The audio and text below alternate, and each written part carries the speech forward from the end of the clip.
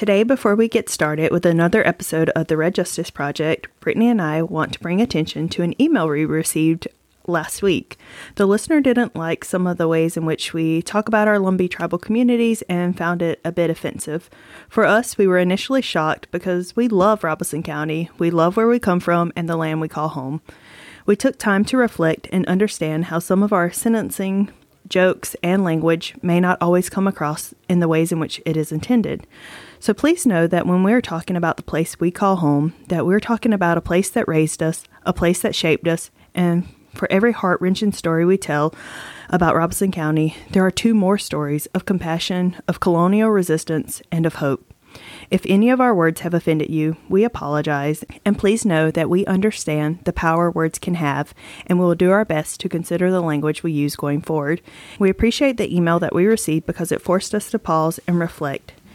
And sometimes giving critical feedback isn't easy, and so we want to thank the person that emailed us. And with that, I'll pass it over to Brittany to introduce us to today's story. So today we have two more stories for you from Robeson County, North Carolina. Two Lumbee women, both older in age than all of the East Lumberton women, and both found in homes under mysterious circumstances. These are the stories of Rita Maynor and Susie Oxendine.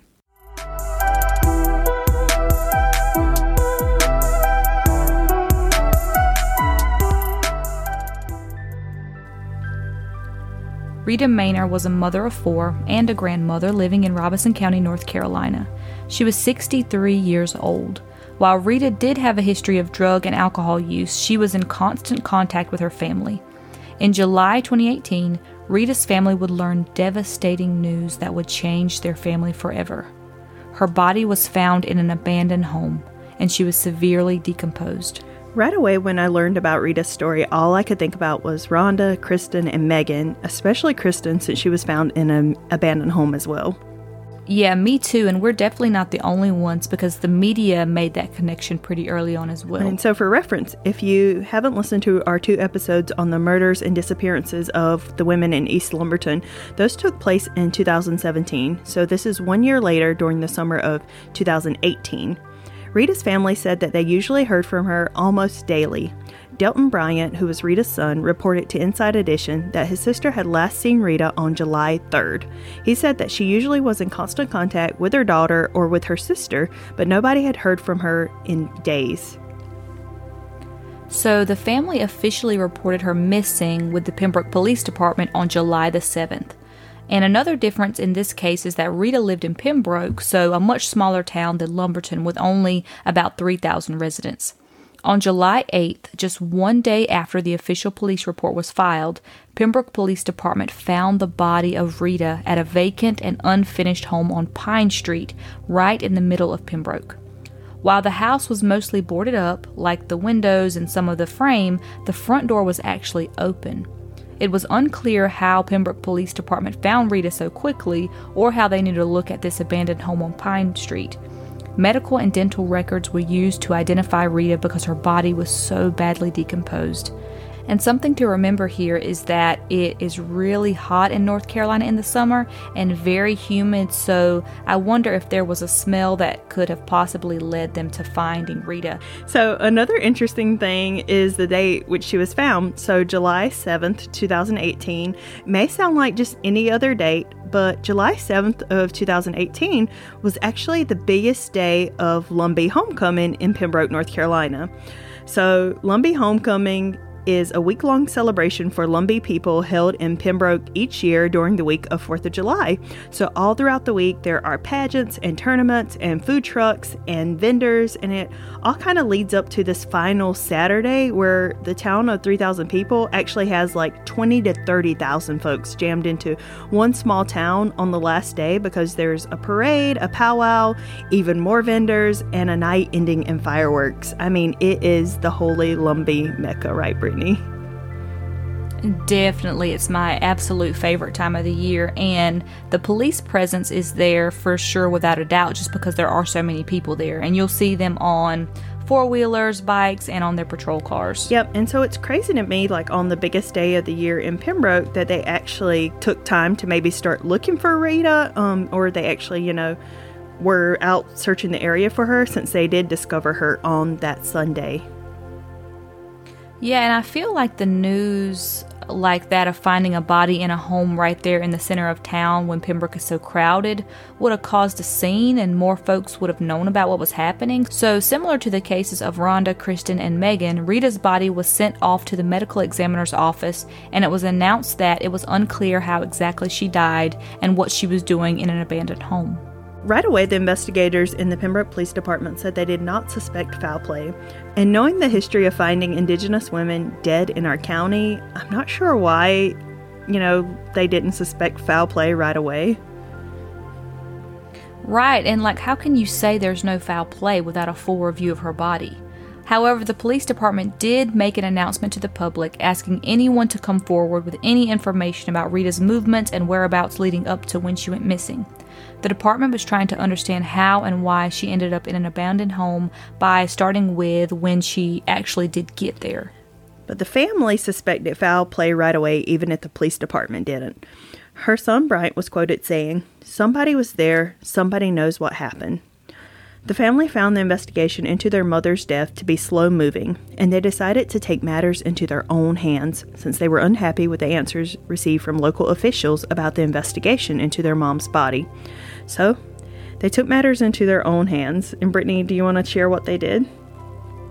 So, Rita's family actually decided to go do some digging into the crime scene themselves. When they arrived, they found the crime scene had not been secured. Anyone could come and go as they pleased. The family even went on Facebook Live to go through the small home their mama was found in and point out different things in the home that could have been linked to their mother's death. In the article that I read, Delton said on the live video that he pointed to a dark stain in dirt where flooring in the house should have been and said that that was the spot where his mother was initially found.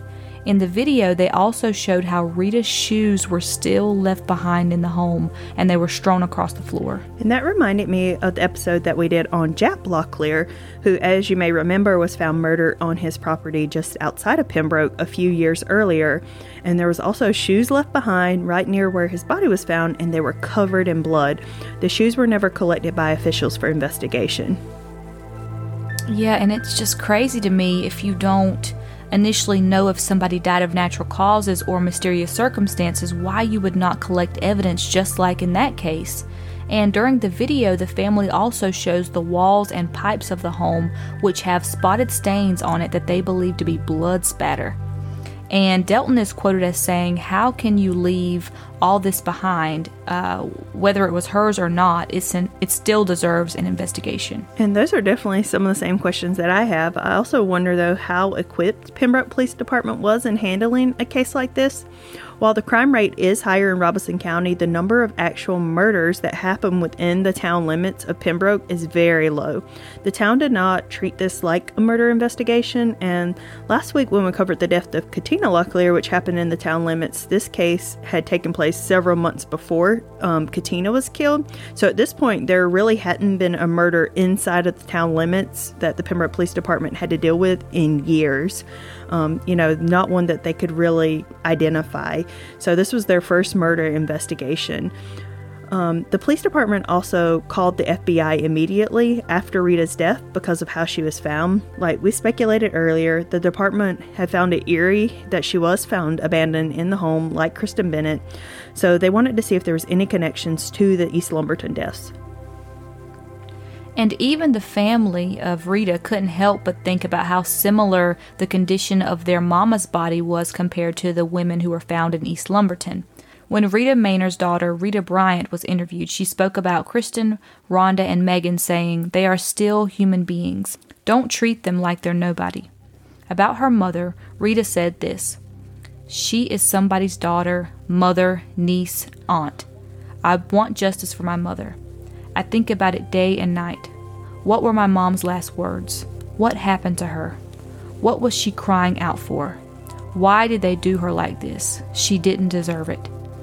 And as a daughter, that is a gut-wrenching feeling to know that your mama, would suffer at the end of her life like that.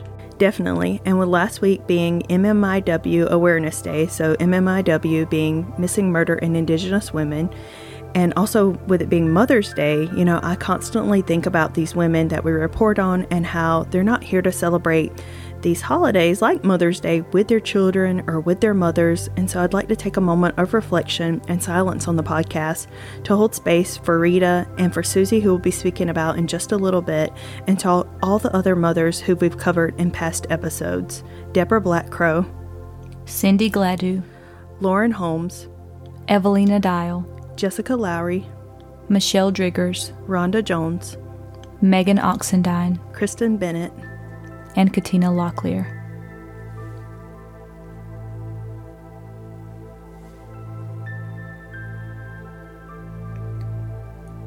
And as we mentioned, Rita was found on July 8th by the Pembroke Police Department. Just 2 days later, on July 10th, it was reported by the local newspaper that an autopsy had been performed on Rita and that she had died of natural causes. Detective Ed Strickland also said that at the time the department said there did not appear to be any foul play in the case, but the investigation was still open. And that's where we leave you with the story of Rita. Unfortunately, her case is still considered to be a death of natural causes, and to our knowledge, there have been no more active inquiries into her death, although it seems her family still holds out hope that they will learn one day what truly happened to Rita Maynor. The next story we want to tell you about is the story of Susie Oxendine. Susie was a 74-year-old grandma living in Pembroke, North Carolina. Her granddaughter, Kenyatta, described her as a very sweet and strong woman. She also said that Susie enjoyed life and tried to enjoy it the best way she could. If you asked Susie for something and she didn't have it, Kenyatta said she would go out of her way to get it and never expected anything in return. She said just a smile of gratitude was payment enough for her. When I read that sentence, I got super emotional, Brittany. I think both of us hold our grandmothers in such high regard and value, and we constantly talk about the roles that our grandmothers play in our native family structures. They are the leaders of our families, and when you learn about stories like Susie's, it's really hard to fathom, the story we're about to share with you all. So 2 years before the story of Rita, and 1 year before the stories of Rhonda, Kristen, and Megan, is the story of the mysterious death of Susie Oxendine. As Chelsea mentioned, Susie was 74 years old and lived on North Jones Street in Pembroke, North Carolina. So Jones Street is just a few streets over from Pine Street, where Rita was found. On August 23, 2016, Susie's nurse aide that came to her home found her dead inside. While the sudden death of an elder might not seem strange, the circumstances surrounding Susie's death certainly were. When Susie's nurse arrived at her home, both doors were found open, and there were obvious signs that someone had gone through her belongings. An autopsy was performed on Susie, and the medical examiner's office determined that she died from natural causes. That struck the family as off, considering how she'd been found and the fact that someone had messed with her belongings. Her granddaughter said that the family was flabbergasted when they received news of the autopsy. Todd Harris, who was a Pembroke police detective, said the department's theory was that the home had been burglarized after she died. It's important to note that Susie lived alone. But y'all, I just think that theory is wild. If I was a burglar breaking into someone's home and I found someone dead inside, I would bolt so fast out of there, like I would be in the wind and would not turn back around. Honey, definitely, I would tear out of that mug, as we say in Lumbee, Yes. So I would definitely be gone, because that would definitely scare me. And another interesting thing I read about this case is that in addition to her house being ransacked, the phone lines had also been cut. To me, that doesn't seem typical of a robbery like this, especially if Susie was in fact already deceased. What reason would you have to cut somebody's phone lines? And I know a lot of elders don't have cell phones, and they still really rely on having their home phones that they use to communicate with the outside world. And so she may not have had a cell phone to even call anybody. And her granddaughter also said that items were covering Susie's body, including a pile of clothes and some trash. And the part I found most disturbing is that her pants were found down around her legs. And all of this information just seems super suspicious, and even if a cause of death could not be immediately determined, I would have a hard time as an investigator closing this case with the way the home was found and the way Susie's body was found. And the family also noted that the scene was not contained and folks were walking through and touching everything. Yeah, I always think about, the homes when we talk about these deaths, because growing up, you watch these TV shows like 48 Hours and Dateline, and you see folks painstakingly going through homes and dusting for fingerprints and trying to collect as much evidence as they can. And I always wonder if that's really just how TV portrays things, because if someone I love died in a home like this, I would want someone to go through and collect as much evidence as possible, no matter how small, and just make sure the scene is contained. One of the hardest things to hear also in this case was the condition of Susie's body, especially the fact that things were found on her body. Even if she had died of natural causes and a burglar had found her, why would they tamper with her body like that and just leave things on it?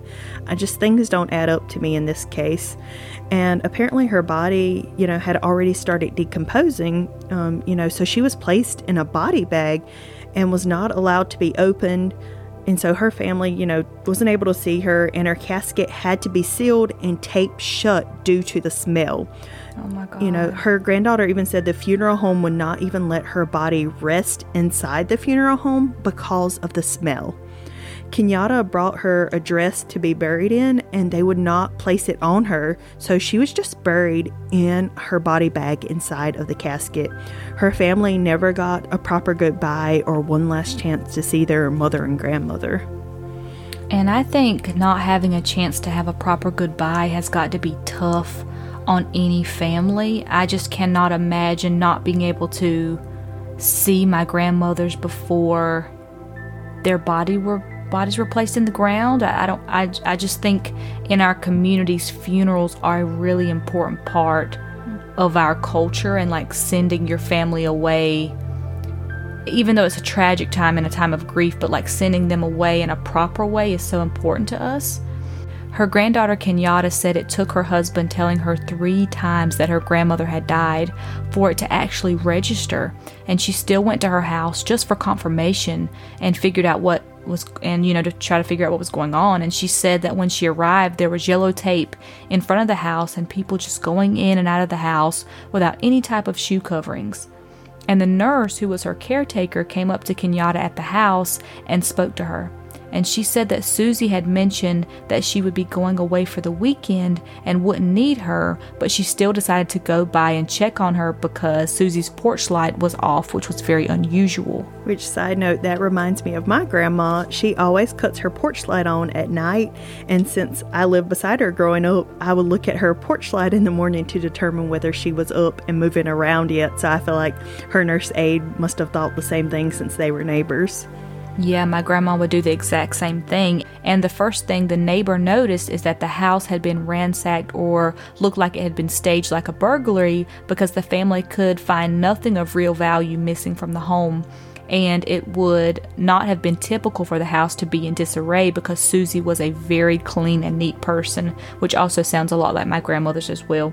And she also shared that a paramedic spoke with her before he left the scene and said he believed Susie had been hurt and killed based on how her body was found, and her legs were actually spread open.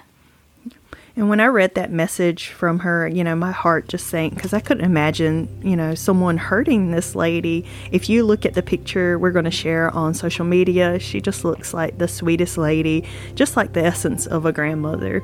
And Kenyatta said once the police closed the case, she just couldn't let it go. She made a post about her grandmother to try and get some more information or find out, if anyone knew anything. So she actually posted to a local Facebook yard sale group. And a woman reached out to her because of the post and sent her the name of a man who she said had confessed to some things in regards to Susie's case. She said the messages she sent included details that were never shared with the public, and so she took everything seriously and sent all of the messages to the local police department. And it took almost a year, and finally she was told by a detective that they would be opening Susie's case. That has been over a year without an update on the case and without any contact with Susie's family. As far as we know, the case around the mysterious death of Susie Oxendine is still open. If you have any information about the deaths of Rita Maynor or Susie Oxendine, please reach out to the Pembroke Police Department at 910-521-4333. Both of these women were mothers and grandmothers with families that care deeply for them. And before we go, we would like to let everyone know that we will be wrapping up Season 1 of the Red Justice Project in just a few weeks. Today is episode 26, and we plan on stopping at episode 30 to give ourselves time to regroup, plan, and come back to you with a new season of new stories. We can't thank you all enough for sticking with us over the past 7 months. We will be back next Monday with another episode.